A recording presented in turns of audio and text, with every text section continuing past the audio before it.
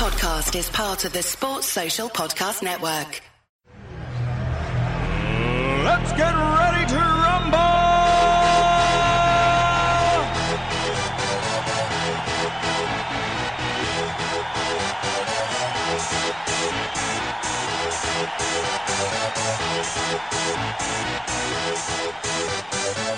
Y'all ready for this?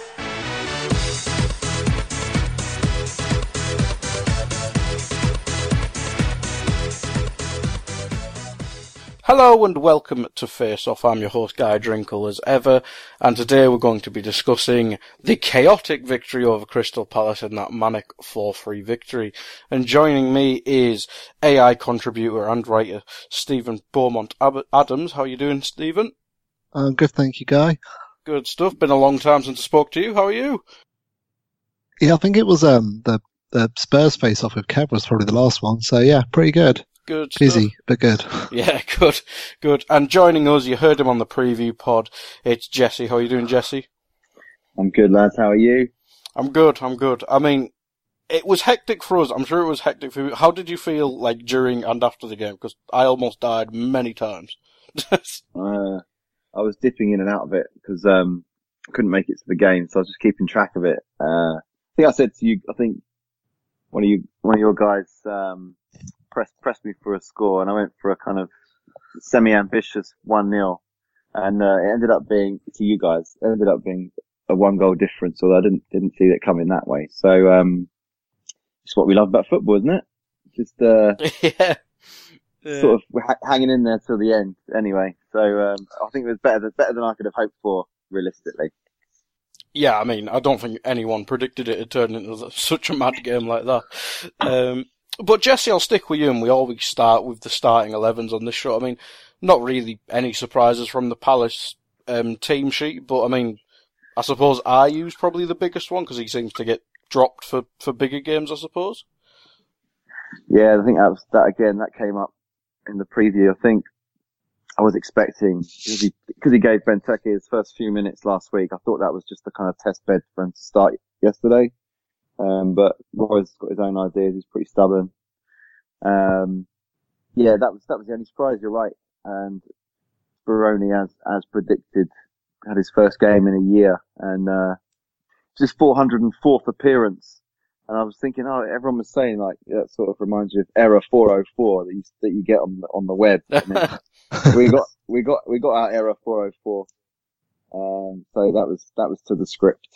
But we feel bad for Jules because this is his swan song, and he's been having year extensions for the last few years since we got Hennessy, and it looks like it's his last season for us, which is so we're quite a bit bittersweet because we want him. It's good to get the sort of weird double goalkeeper injury in one game. It's given Jules a few more appearances before he leaves us at the end of the season, which is the way it's looking. So at least we get to see him play a few more games and pay tribute to him, but didn't really want to see him going out starting like this. Yeah, absolutely. Do you think that could possibly be his last game? Because you have signed that Brazilian goalkeeper, haven't you? Yeah, I mean, I have nothing. We know nothing about him, and apparently he hasn't even made a first team appearance yet for Sao Paulo. Oh God, that's a good sign. Yeah. I mean, I think realistically, we just need cover of any description. So he is that. And I think he's basically an understudy to Speroni, because we had a rookie kid called Tupper, I think, on the bench yesterday, who I've never even heard of before. So we just need some sort of immediate cover for Speroni. And I think what will happen in the summer is this, Perry from Sao Paulo will take over Jules as the third choice keeper. So yeah. And it's quite rare to get a double injury to two keepers in one game, but that's where we are. Yeah, absolutely. And Stephen, from our point of view, I mean, probably a couple more surprises in terms of our starting 11, but Milner at right back, probably one, but not many other options. Matip was obviously back, and probably the biggest contentious decision, obviously the biggest talking point from the game, especially on Twitter, is that Kate is still playing on left wing rather than central midfield. I mean, what were your thoughts on our starting 11? It was pretty much what I thought we'd see. It was between Keita and Shaqiri, but apart from the rest of the team, I kind of wanted to see Camacho at right back, not Milner, because I just had it in my head that Roy would go back to a 4-3-3 and stick Sahara against him, and as soon as you saw that, it's like he's going to get rinsed, and it's nothing bad for Milner. Yeah, he's 33 now. He's not had pace for a while, and Sahara did him with little more than pace, didn't he, a couple of times? So I just felt as soon as I saw the lineup, I actually felt sorry for Milner and Matip, and you just knew they were going to have a pretty torrid day, and it proved to be right. Yeah, absolutely.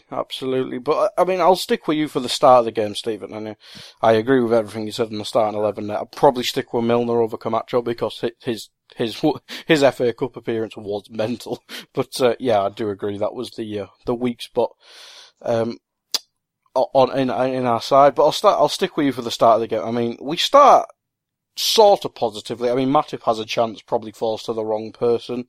I mean, what was your thoughts on it? I mean, Milner seemed to be heavily involved throughout the whole game, but he created a good chance there. Yeah, I thought we had a decent start. We've had a few games recently, haven't we? Where we've had plenty of the ball. We're getting into the box. We're getting players into the right position, and people just aren't. Their first touch isn't quite right, or the final ball isn't quite right. I think Robbo had a couple of stray crosses as well, and I don't know, Keita. There was a few times he picked the ball up, sort of in between where you'd imagine he'd be on the left wing, and in midfield he'd cut inside before he even got to the ball. And he was driving at the defence, but it was almost as if he was too far forward or too far back. He was just in no man's land. So when he was picking up the ball and driving, it was pretty much straight into defenders each time. But I was watching the game and I was just thinking to myself, as soon as we nick a goal, we'll be fine. And with the form that Mero and Bobby seem to be getting back into, I wasn't worried about us not getting a goal. It was more a case of when as opposed to if. But it was a fairly frustrating first, 20, 30 minutes? I'd say the whole first half was frustrating from our point of view. I mean, but once they score, I think it changes the mentality a bit, doesn't it? It's now, okay, we've got an attritional 15 minutes and then they can get a rollicking and see how they change. And it was, I mean, for neutral, it must be quite amusing to watch Palace do to us what we've done to so many teams this season. Pick the ball on the break, some quick passes, cut back to a midfielder coming into the box and slotting it in.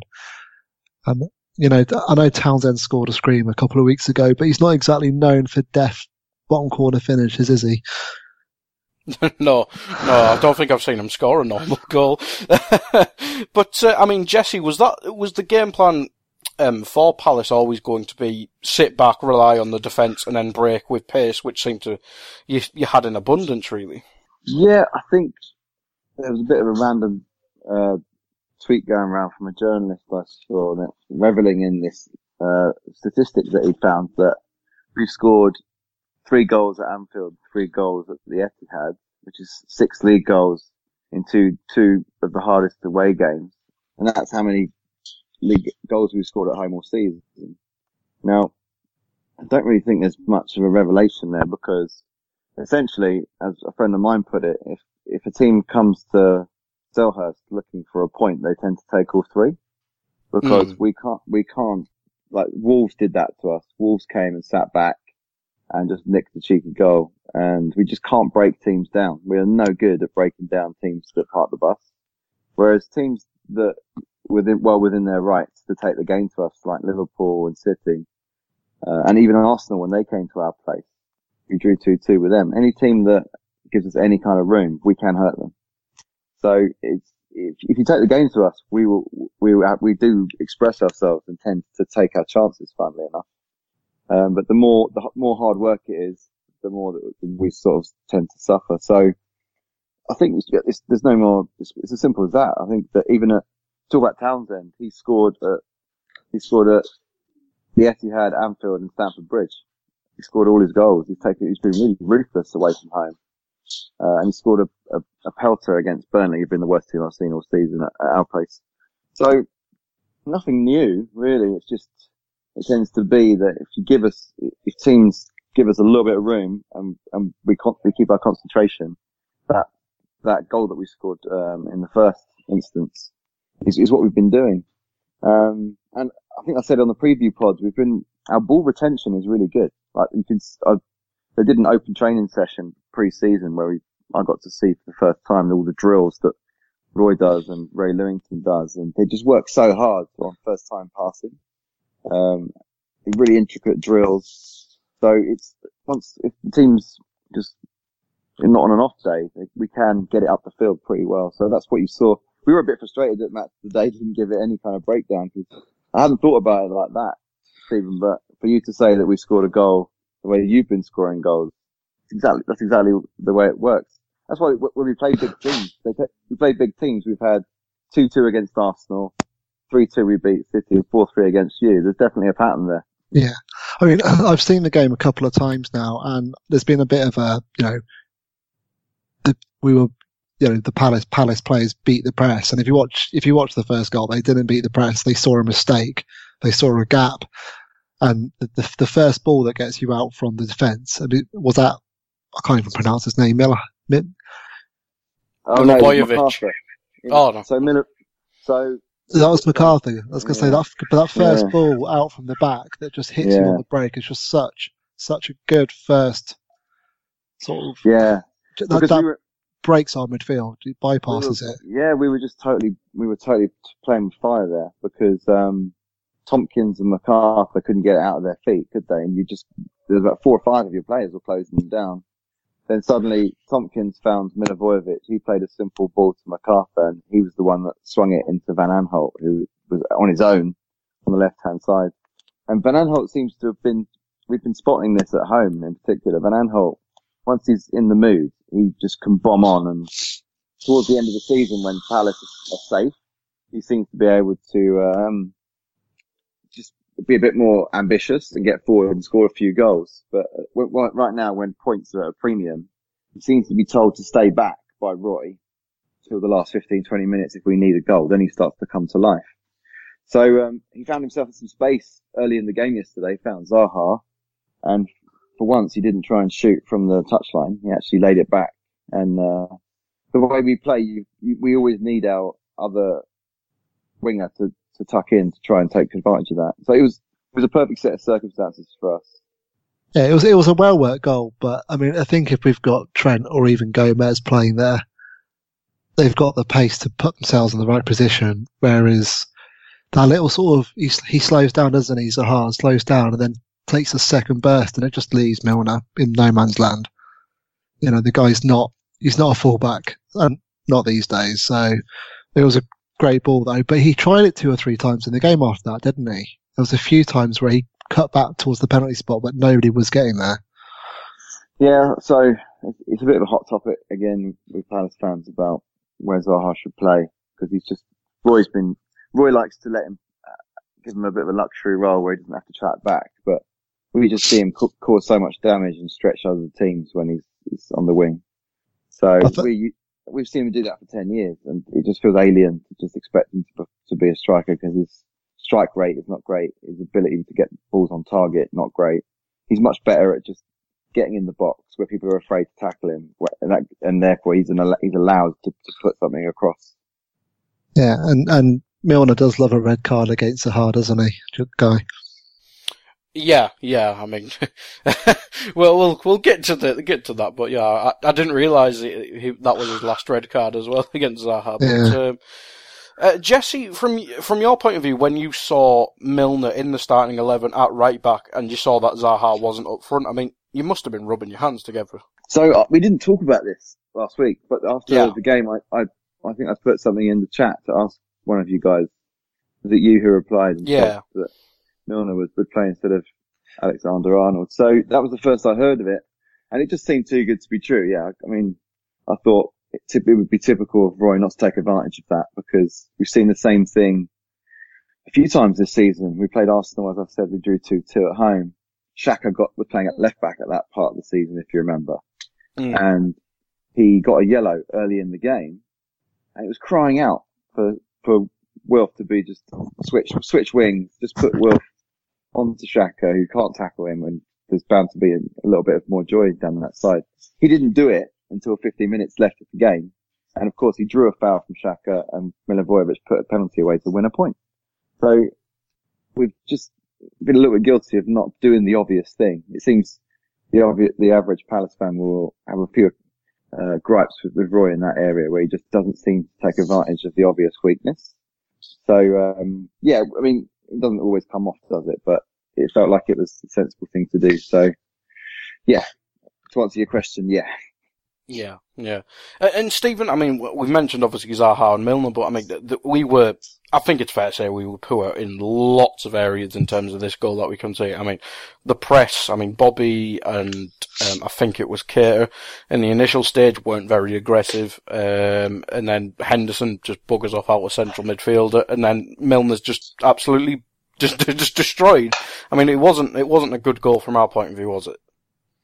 No, and it's harsh to blame Milner. There is an element of fault on him because he was playing right back, but he shouldn't have been playing right back. He had no chance. Once Zaha's in the box, he's got no chance. Again, like I said, like there's a lot of people saying beating the press, or people looking for. I think Chris Williamson had a little thread about this earlier. People looking for whose fault it was. I don't think it's a specific player's fault. You've got Milner.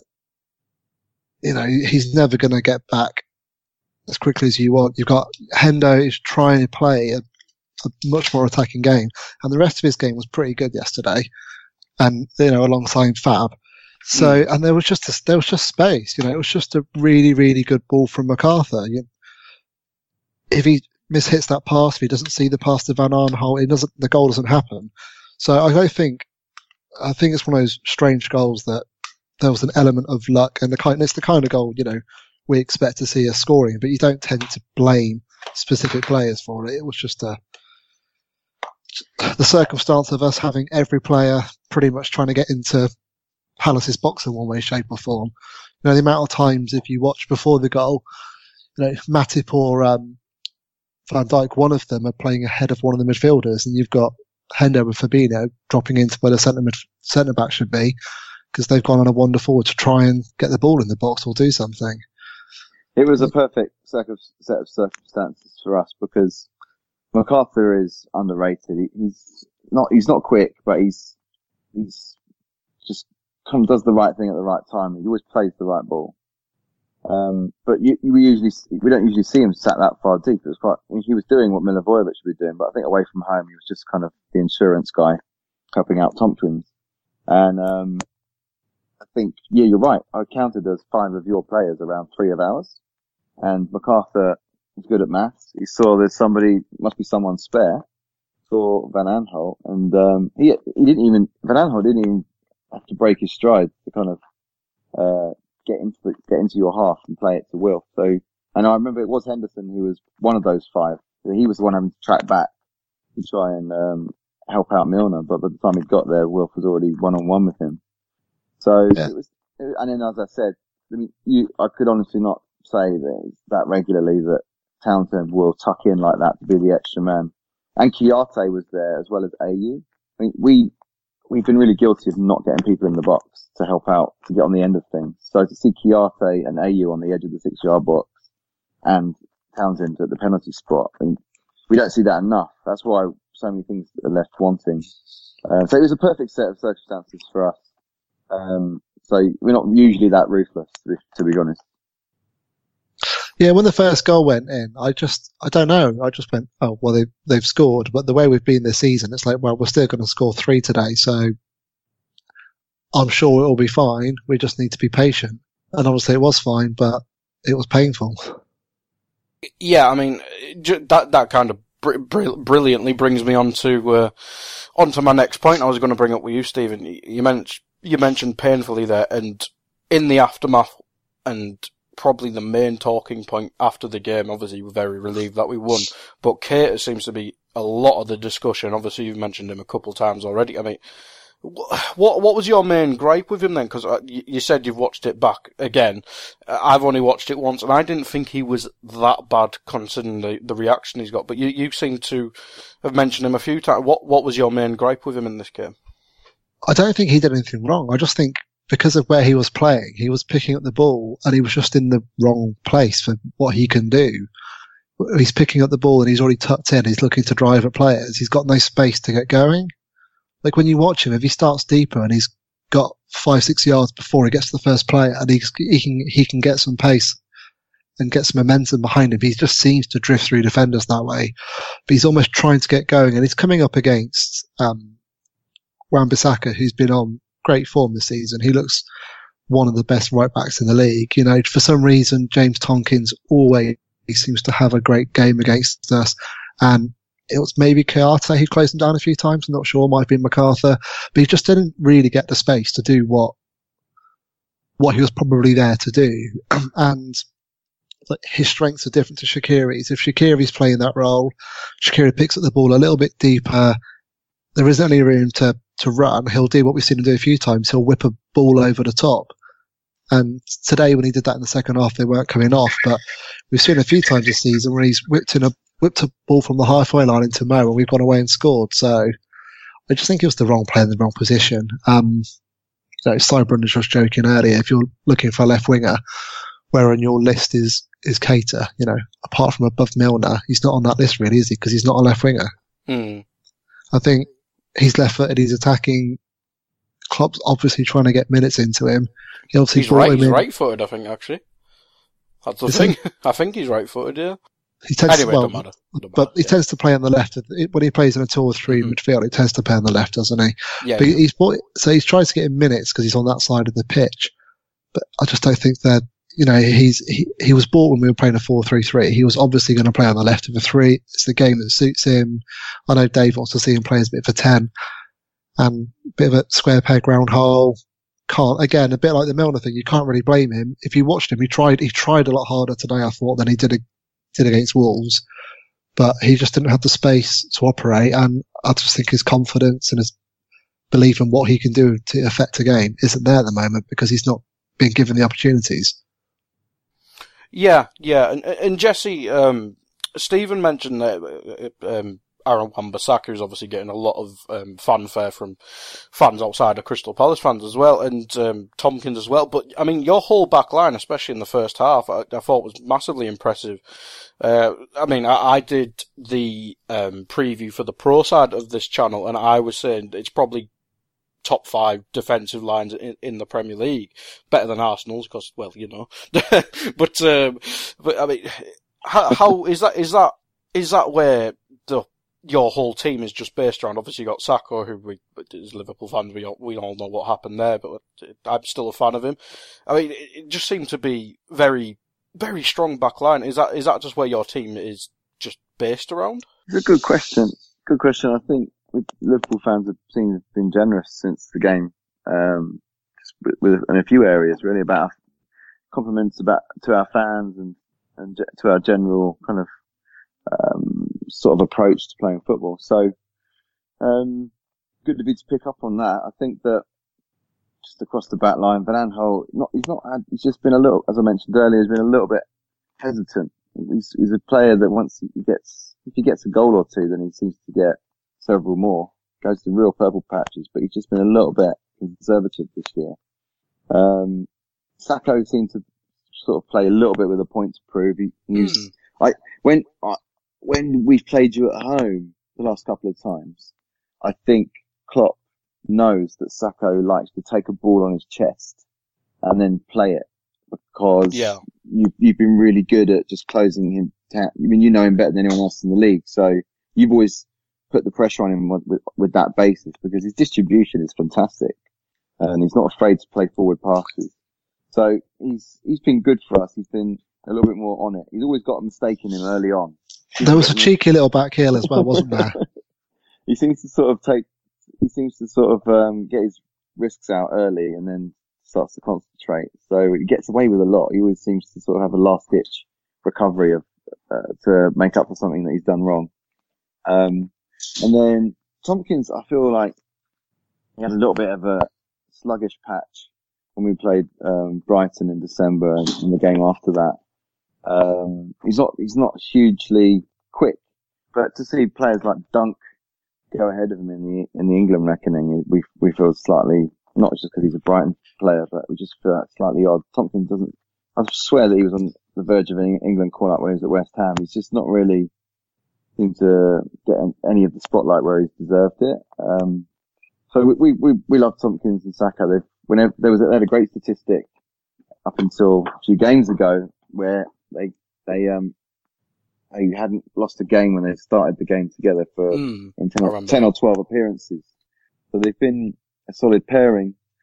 And then Wan-Bissaka, he's just steals the limelight every game for us.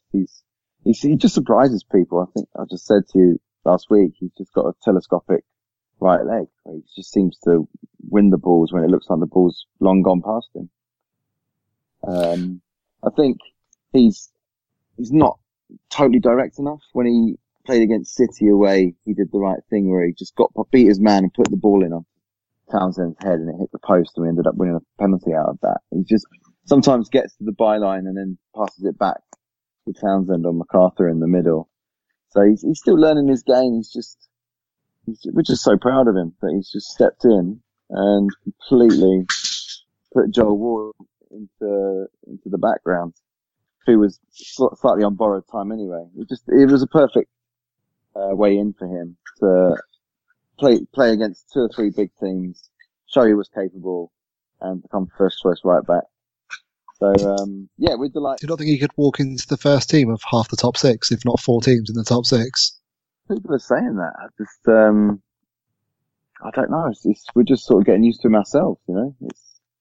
He's got his own song immediately, and he's just an absolute cult hero. So he came in with a quarter of the season left, or second half of the season, and won Young Player of the Year after about 3 games last season. This year, I think he's going to win Player of the Year and Young Player of the Year. That's a big shout, though. To be fair, wasn't it 2 years ago, Sacco came second in Player of the Year, and he was there for like 2 games. Yeah, I think he played 8 games, and he got crocked on his loan, yeah. Yeah. What do you think Parish does if the big bid comes in from in the summer? I think there's a bit of a ridiculous Twitter poll going round about who should we sell if we have to, Zaha or Wan-Bissaka, and some sort of stupid hypothesis really, but you sort of feel like they'd be worth about the same amount of money the way things are going. So I don't know. It's good problem to have. It's quite weird because we're still kind of getting used to him. He still feels like a new signing to us, you know. And he's so humble with it. He really doesn't get caught up in any of the sort of glamour of being a footballer. He's very, very, very, very calm and just he seems to be quite collected. He sort of realizes that he's very fresh to the scene and he just needs to just keep his head down. So we couldn't be more happy. He was the first debutant to make a league appearance from the academy since Zaha. So it's been a good few years. We'd like to get 1 or 2 more of those through the system, really. Yeah. I mean, Crystal Palace is one of them academies that's probably been famed, probably the last decade or so, and you can see why, especially with Wan-Bissaka. I listened to the Premier League version of Anfield Index, the EPL Index, and as a Crystal Palace fan on there, I remember Joel Ward was fast becoming a problem, and he just made the position his own. And I've seen many Liverpool fans say they'd want to buy him as well, but maybe a bit early for that. But I think both of these decisions were in the first half, so I'll start with you on this, Stephen. I mean, firstly, I think there's a handball by Townsend. It'd probably be a bit of a soft one, seeing as the rule says deliberate. I mean, I think that was just before the first goal as well. I mean, what was your thoughts on the Townsend handball? Having watched it back a couple of times, they penalised Barney for the handball and give a free kick. But on the replay, it's clearly Townsend. The ref can't see it, so fair enough. The ref can't see it, he can't give it. But if he does see it, as he's given a free kick to Palace for Mane's handball, it has to be a penalty if he sees it properly. I think it's as simple as that. You can't give a free kick one way, not the other. But they're both tangled, both their arms are in the air, hits Townsend's arm, And do you know, last season I've been like, oh God, we're not getting the penalty. We've not had a penalty forever. We're not going to win. Whereas this year, it was a bit of a, we need to sort ourselves out, but we're doing the right things. We could have had a penalty so far.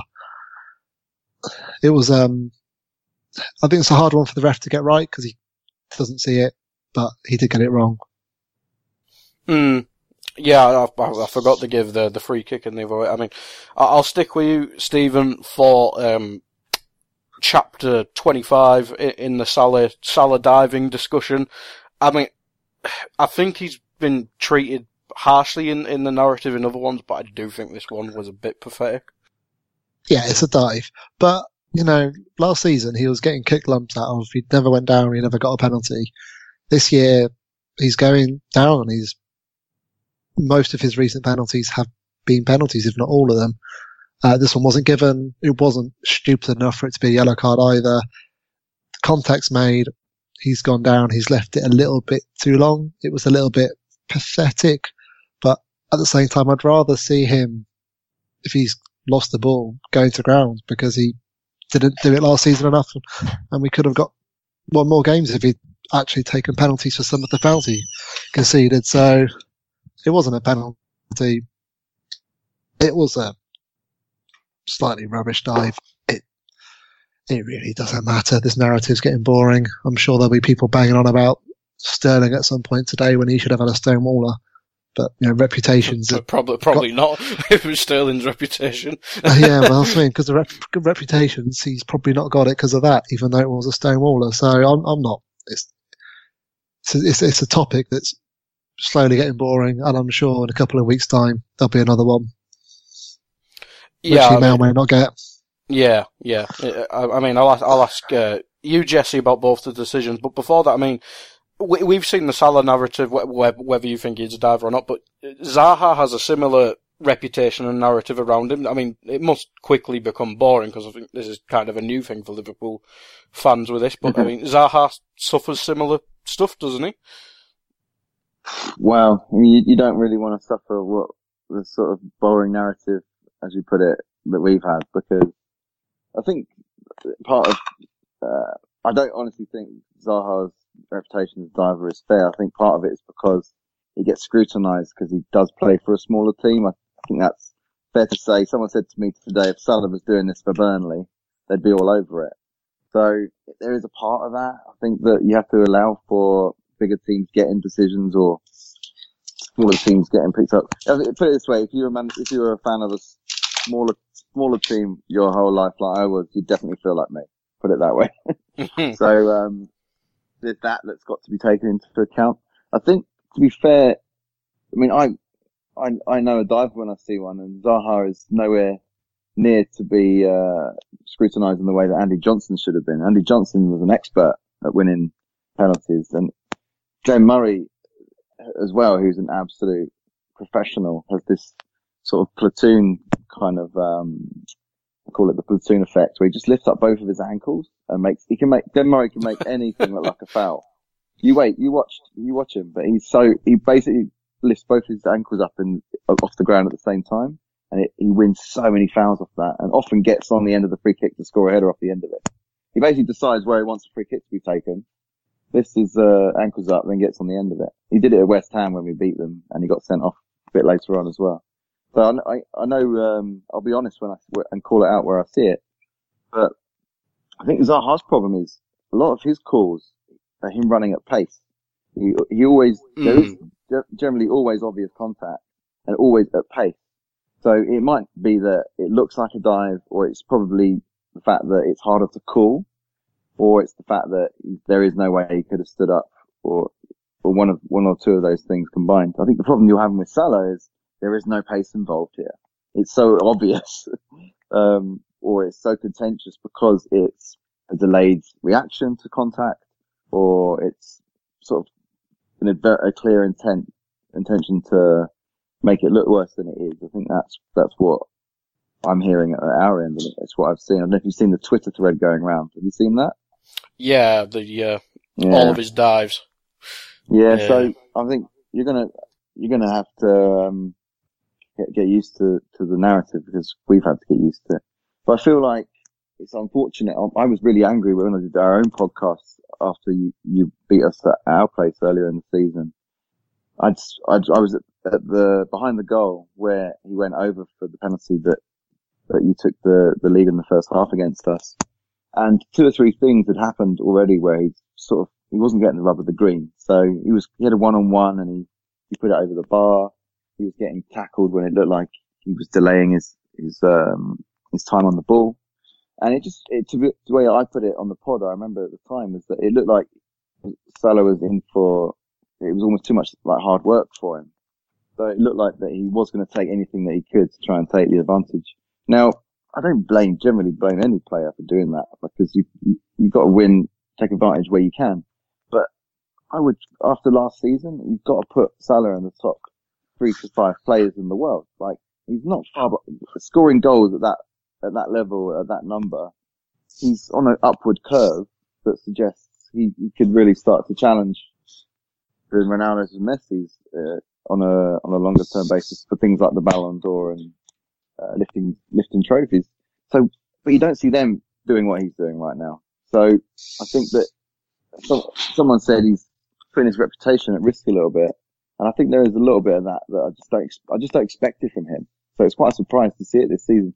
I had a question for you guys about it. Do you think it might be in the back of his mind? He feels that he's got to keep his goal tally up after last season, and he's just trying to make sure that he can start to sort of recover the number of goals he probably didn't have at this time. I mean, he's not doing badly for goals now, but where I've started to see it is he just trying to take things to the next level and therefore just win at all costs? Is that a part of it, or what do you think it is? I think it's last season he wasn't getting decisions that he should have got, and this year he's decided, well, someone kicks me. If I can't get a shot off, I'll go down and see what happens. I think it's as simple as that, because he wasn't going down as much last year. It wouldn't surprise me if the coaches have said to him, "You don't get anything in the Premier League unless you hit the floor. Stop being so honest." And I think there's been did you see Van Dijk's header early on in the game where Speroni, who can barely touch the crossbar, clearly didn't get a touch on it, but everyone appealed for the corner and you guys got it. It seems to be that you've just sort of taken a real attitude to just let's claim everything. Let's just put this game to bed as soon as we can, because I think it's part of it. If you believe it, then you can sway the ref's opinion, right? So it just feels like generally Liverpool's being a bit more brutal about taking game for the scruff of their neck to try and get the advantage at all costs. I mean, it's not a bad thing. We look where you are in the league, but I'm just not used to seeing it from Liverpool. It's the sort of thing I'm used to seeing from Man United. And look how many times they won the league. Yeah. I think. Yeah, I don't mind us. Yeah, I don't mind us learning some dark arts. To be honest, I mean, we've had obviously Suarez was the king of the dark arts. I mean, he dived at everything, and I'm sure every Liverpool fan would agree with that. But yeah, I think it's kind of an interesting debate. I think he's 2 goals behind where he was last season, but he's got 2 more assists. But I think he's obviously started taking penalties as well, so that might have propped it up a bit. But I don't think. I think the fact that he obviously scored so many goals last season, I think people seem to think he's not really matched that, and I think he has. But last season he had the big stage of the Champions League games that propped it up hugely, and we're still before that stage. So I think if he continues his form, I think people will still look at him as having a similar season, as long as we don't go out to Bayern in the next round. But yeah, I mean, I think you're kind of right in the fact that we have gone we have kind of got a bit more brutal with the decisions and stuff. But I think, as Stephen pointed out, that's kind of the stuff of champions, really, or the stuff necessary of champions. I mean, Fernandinho is probably the biggest shithouse in the league, and he's only been booked like twice. It just seems to be the way that the top teams do it, unfortunately. But I think that's pretty much the first half covered, and Stephen, I'll have to come to you on the start of the second half, because I mean there's such a change in intensity, as we mentioned throughout the first half was borderline boring and just not really there. And I mean, straight away we see Van Dijk try and shoot from 30 yards, which you could probably call stupid, but it's at least attempting something. Obviously, we get a bit of luck from that, and then Salah scores the rebound. What was your thoughts on our first goal, which was pretty much the first few minutes of the first half? Second half, sorry. Can you imagine being at half time in the dressing room with not just Klopp, but you've now got Van Dijk, who doesn't look like he's scared of sharing his opinion? I think there are probably a few choice words shared amongst the senior players and the coaches to get their asses into gear. And it might have been a hit and hope shot. I mean, I liked what Hendo does when the ball comes to him, and I think he was quite intelligent today, which is he wasn't looking just for the easy ball. He looks up, he sees Van Dijk's in space, he plays a sensible ball into him. And I think Van Dijk's had a crack just to try and get the fans warmed up and the players warmed up. And, you know, Mo's goal is something that Fowler and Rush would have been proud of. It's a proper poacher's finish. Not only is he's watched the shot come in, he's watched what's going on. Like, the finish itself is clever. You know, even the cheerful Alan Shearer pointed out Match of the Day. It's a difficult and intelligent finish to steer that in on the outside of his left foot. And I think the speed it happens at, you can see they've had a reaction to whatever's been said at half time. They've come out willing to go. The fact that you've got Mo, and I'm not sure if it's Bobby or Mane, but there's two players. As soon as Van Dijk's shot is deflected, there are two players charging into the 6-yard box, looking to get on the end of something. And that's what we need to see. But it is interesting seeing him switch from a goal scoring right winger to a proper poacher today. And it was the kind of goal I thoroughly enjoy watch going in. You can take your 30-yard screamer. I'd much rather watch a tap in. No, you're weird. It's just satisfying. It's not. You want the 30-yard screamer. I'd rather that Van Dijk shot gone in. But Jesse, I mean, from a Palace point of view, I mean, is it just bad luck, or is there anyone you can point the finger of blame at? I mean, it's just one of them, isn't it? I was a bit annoyed that Salah just anticipates anything, getting on the end of anything, right? So he was looking for any opportunity, and straight from the off, we should know that we're most vulnerable straight after they've had a barking at half time. We weren't cautious enough. I think it was a bit of a shoddy clearance from Van Aanholt that put it back into the mixer. Henderson squared it to Van Dijk to shoot. So Van Aanholt just basically put it just outside our 18-yard box with the clearance. Not good enough. Better just putting it out for throw-in, or just putting it up to the touchline.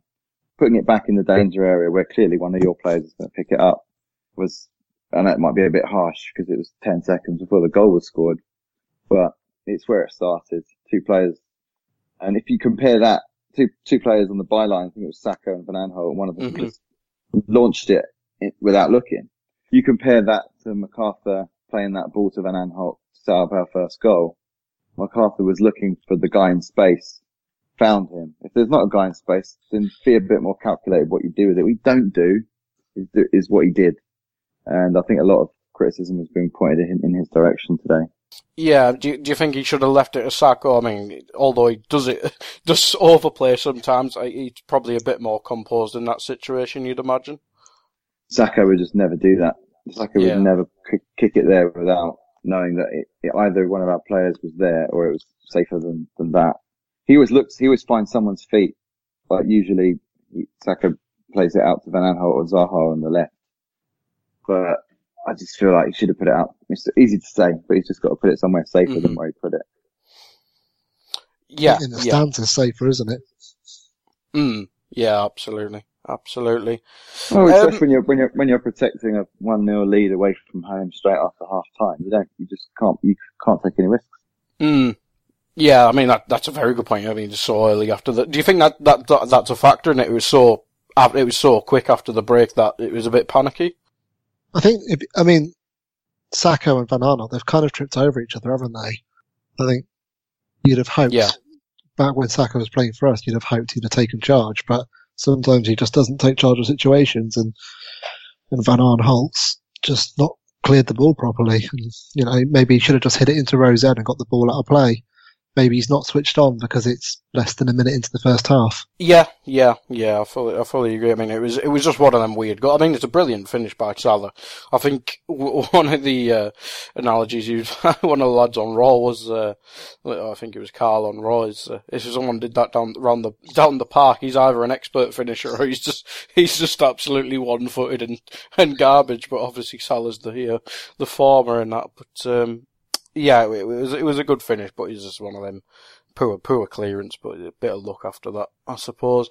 But I don't think Speroni could have done anything about that. No, one. That's probably the goal where he's least to blame out of the ones we're going to continue to talk about, I'm sure. Yeah.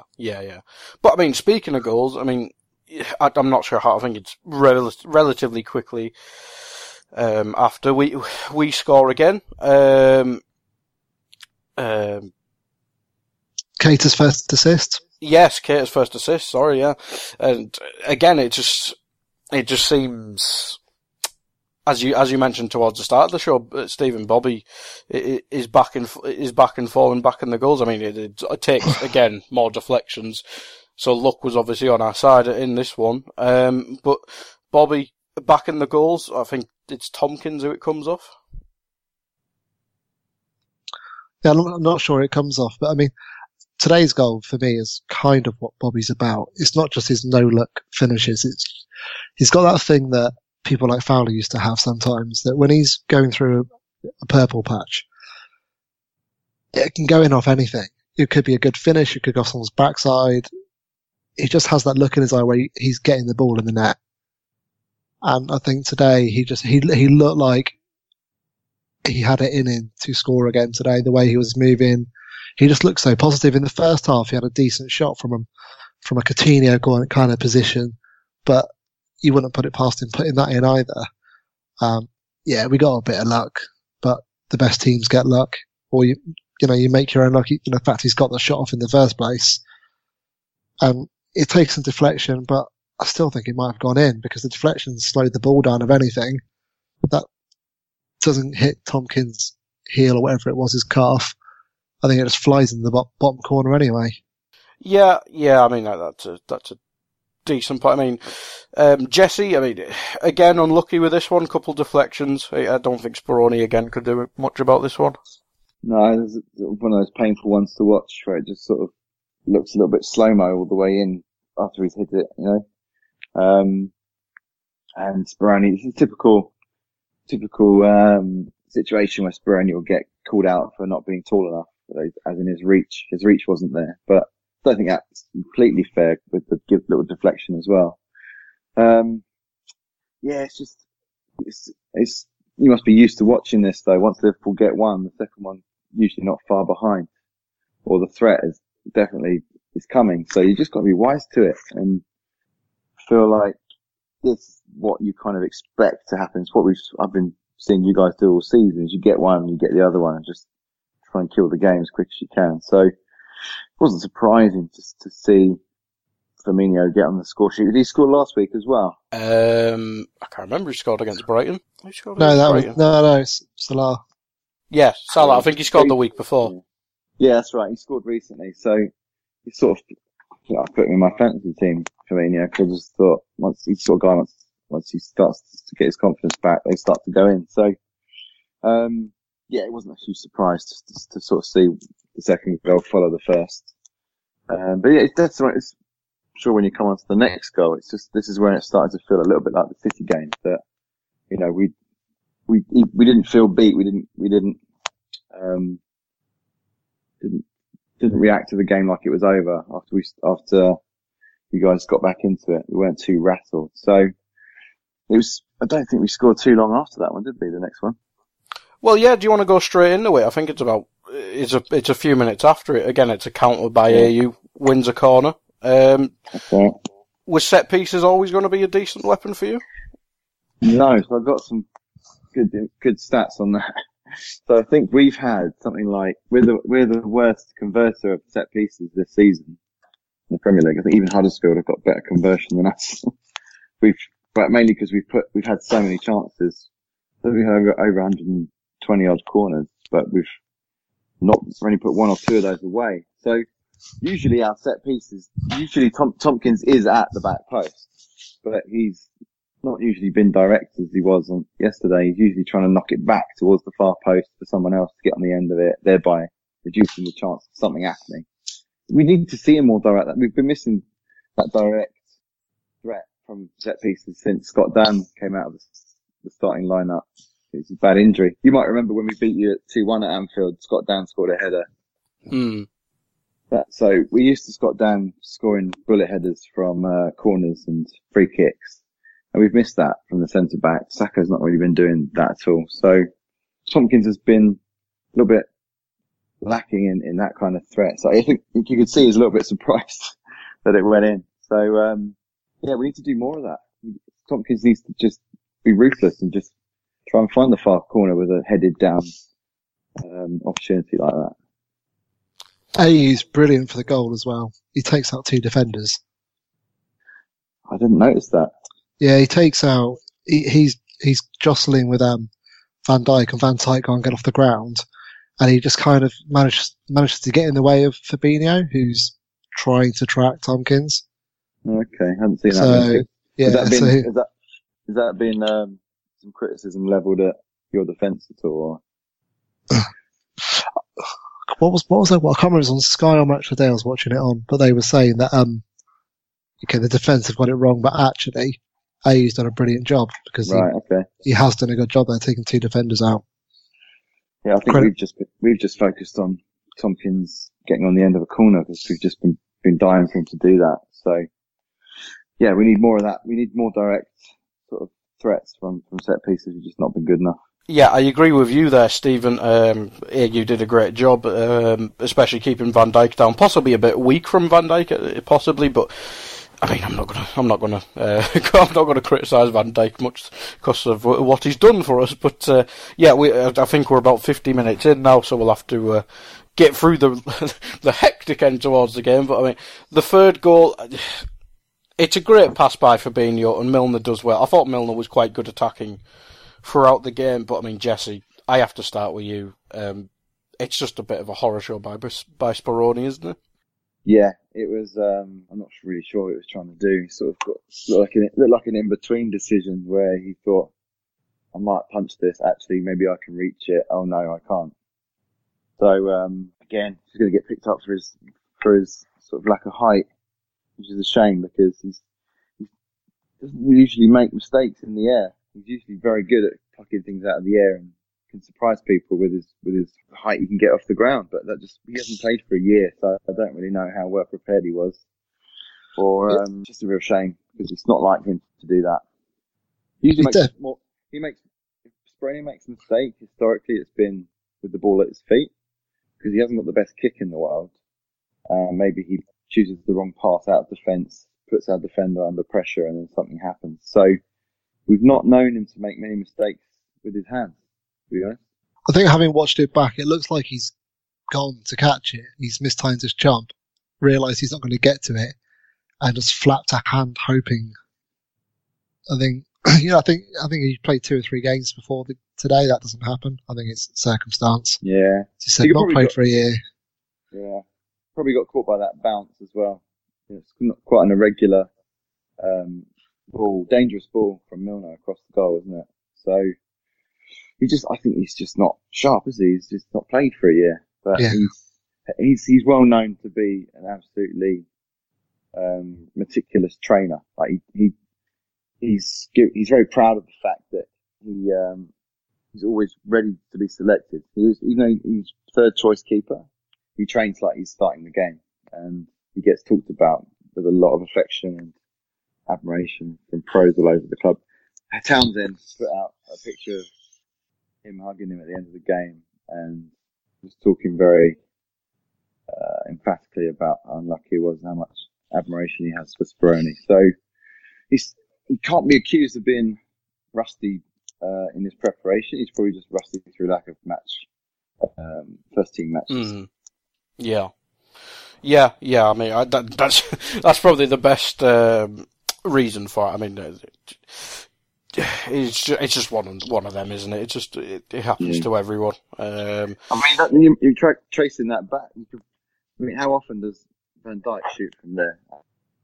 I mean, you guys would be crazy not to shoot on sight yesterday. No, Speroni hasn't played all season, right? So all your players have been told to just challenge the keeper in every possible way. And at least Mo did him a favour and made sure it wasn't an own goal. yeah. That's the crappiest favour ever, but yeah. Great favour for the FPL people. He's what's he 2 behind? He'll take anything when he's Salah. So I think he's ahead now, actually. Okay, good. Yeah, so I think Speroni's probably perversely grateful that he managed to get a toe on it. Yeah. He might have him in his FPL. But I mean, we've got a couple more things before we finish. Well, two more goals and a red card, so quite a bit to do. But Stephen, I'll just ask you about this. I mean, it's a stupid red card. I know it's 2 yellows, but it's a stupid red card collectively, isn't it? Yes, but they're both yellows. He should have known better. I don't know. I feel like I don't want to say bad things about Milner. It's not his fault he had to play right back. It's not his fault. He's, 33, doesn't have the pace he had, and was up against Zaha, who looked like he had the bit between his teeth yesterday. And I think the second one's a little bit of frustration, and Zaha's pace just means that he's late. They're 2 silly yellows. You can't say much about it. Both deserved yellows, deserve a red card, and it doesn't surprise me whatsoever that was the result of him playing right back against Zaha at all. Yeah, I think that's a perfect way of putting it. It's not much more details than that, but Stephen, 4th goal from us. I mean, I didn't notice it, and I don't think anyone noticed it till match of the day, but there's a Robbo handball in there, which is pretty clear now. Again, quite lucky. Mane didn't have a very good performance, in my opinion, but we get the 4th goal, and we thought the game was dead there, but it turned out to be a more important goal than I imagine many of us thought it would be. I mean, in some ways, the missed handball on Robbo is a bit of retribution for what could have been a penalty in the first half, if you want to go down that route, but keeper doesn't miss it, so the ref misses it. It's definitely a handball. We've had another decision go our way, and Mane, who's was pretty dreadful finishing wise, actually put it in the bottom corner. Yeah. Jesse, were you just trying to push for the equaliser at that point, and then obviously unfortunate with a handball, but just a bit overstretched from trying to push further forward?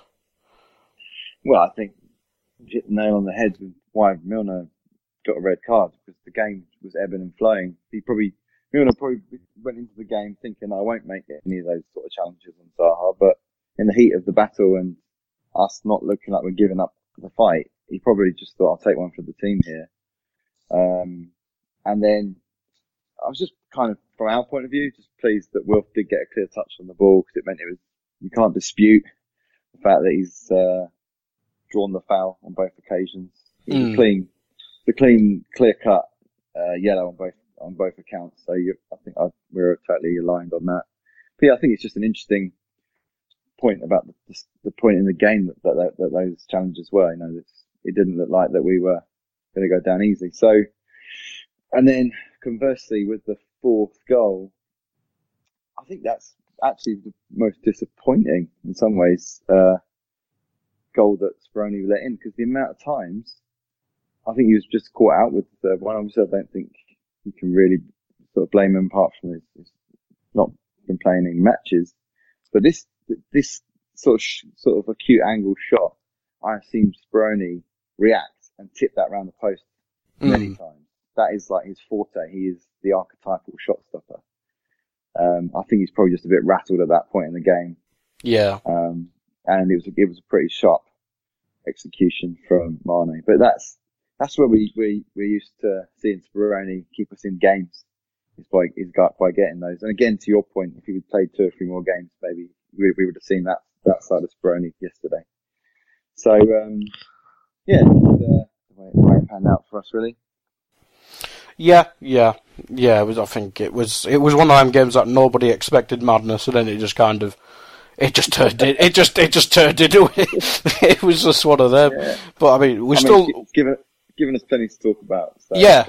It's gone longer than every other pod this season. But I mean, we're not even done yet. I mean, Jesse, just for you. I mean, the third goal, running out of time. I mean, anything. It just shows the impact from your bench, doesn't it? I mean, Wickham, horrendous injury record, and Maya's not set the world alight since he's came over from Germany, but it was a nice goal. Well, there's a lot in this, as you say. So if we'd started the game with a Wickham or Benteke out front, that's the sort of goal I've been more expecting to see rather than the other three, you know, so other two. So I think that it's good to see Wickham come back into the team and not get injured again. Like he's usually just been in and out. Just a great little layoff for Maya. And Maya's just been suffering from this Kabay-shaped hole we're expecting him to fill. So he's got Kabay's shirt, number 7, and everyone's been expecting him to start matches. He's very tidy. He can play in a very tight space, and he's been very good at just knitting things together. But he's had a lot of opportunities to shoot in the League Cup as well. He's been playing 90 minutes in those games, and his shooting's been a little bit woeful. Had a good shot against Arsenal, I think it was. It was tipped round the post. That's the closest he's got. So we're just delighted to see him get his first goal for us, and hope that there's more where that came from, really. And good for us just to keep Liverpool just run you guys that close for the 3 points. Just keeping up our good track record of always giving Liverpool a game. Yeah, trying to give as many heart attacks on Merseyside as possible. But I mean, that is finally the game. We'll finish up there, and I'll come to plugs. Stephen, I'll start with you. Is there anything you want to plug? I wish I had something to plug, but I've not had time to write for a little while now, so hopefully get back onto that in the next few weeks. Good stuff. Hopefully good stuff in the future, and hopefully more time to come on Face Off as well. Jesse, anything you want to plug? We do a good post-match podcast straight after the game, which is available on iTunes. It's called FYP Podcast Extra. It's a Patreon link, unfortunately, so it probably won't be available, but there'll be a few highlights coming out of that. So, and there'll be a podcast this week where the game will be discussed in depth. So Kevin Day, who you might know from the Match of the Day 2 days when he was presenting sort of those little outside broadcasts at other people's stadiums. So he is always on the podcast, and Jim Daly hosts it, and a couple of other guys, Andy Street, James Endicott, and other guests. So there's usually an in-depth pod. Kevin made a good tweet yesterday about Speroni that he would have forgiven him for feeding a mouse in his glove when that ball came across. Speroni can do no wrong for us. So, we're just pleased we gave Liverpool a game especially with the pomp they're in at the moment. So, there won't be too many. Everyone's taking the positives out of this game, so the podcast should be pretty upbeat this week. Good stuff. So thanks for joining me, you two, and thanks for listening, everybody. Goodbye. Let's get ready to rumble!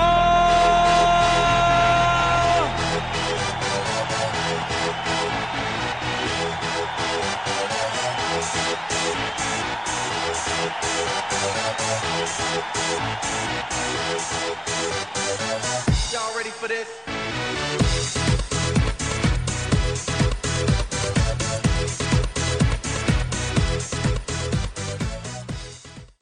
Sports Social Podcast Network.